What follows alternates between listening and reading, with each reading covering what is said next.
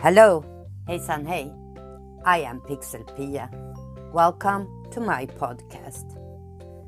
In this episode, I will talk about the musical intelligence and the rhythmical learner. I hope you will enjoy.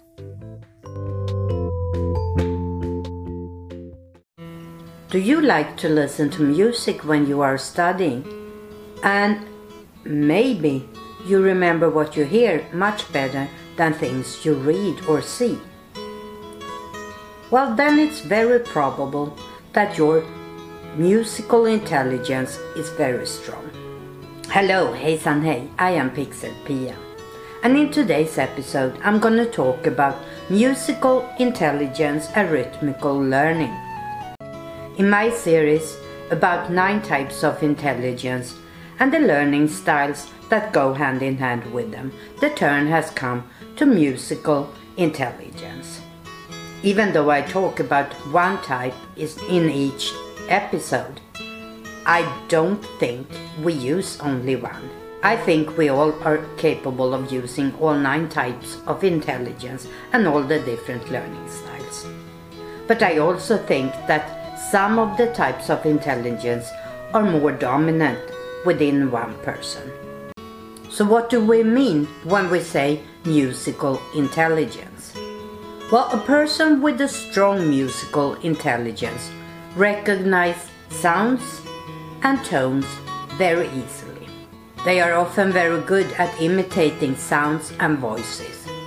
They are very auditory and remembers much better what they have heard than things they have read and things they have seen.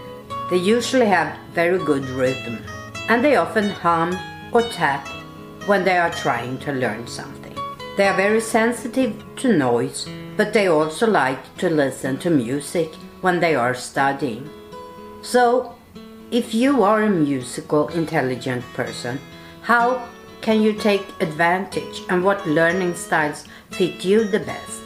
As I said, for many musical intelligent people, it helps to listen to music as you study. But it can also be a good idea to create songs or rhythms for the material you are trying to memorize. To listen instead of reading is a good idea, so audiobooks or having someone read the text to you can be very helpful. And if you go to a lecture, it can be a good idea to record it so you can listen to it again and again. So, how did I meet the needs of the musical intelligence students I had in my class? Well, they had always access to tape recorders and CD players and headphones. So, if they wanted to, they could always listen to music as they were working. We also had a few audiobooks available. In the main classroom, they were always allowed to read aloud or sing quietly to themselves as they were working. And as I explained earlier, we had our work buddies, and they could always ask a work buddy to read the text for them so they could focus on the listening. I always try to pair a verbal linguistic learner with a musical learner.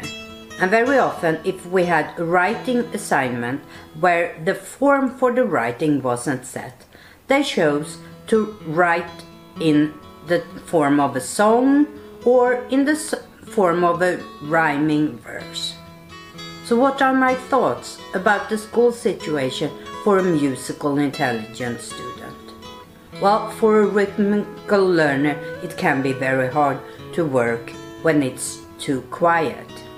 This can often be solved by using, for example, a CD player and a pair of headphones and let them listen to music as they work.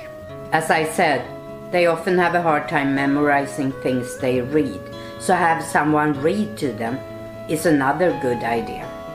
And if you don't have someone to read for you, you can always read aloud to yourself. I think we need to adapt the thought that a quiet classroom is always the best for learning. For many students, this is not the case.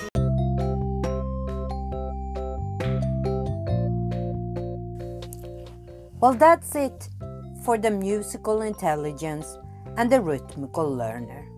In my next episode, I will talk about the spatial intelligence and the visual learner. I hope you will tune in then.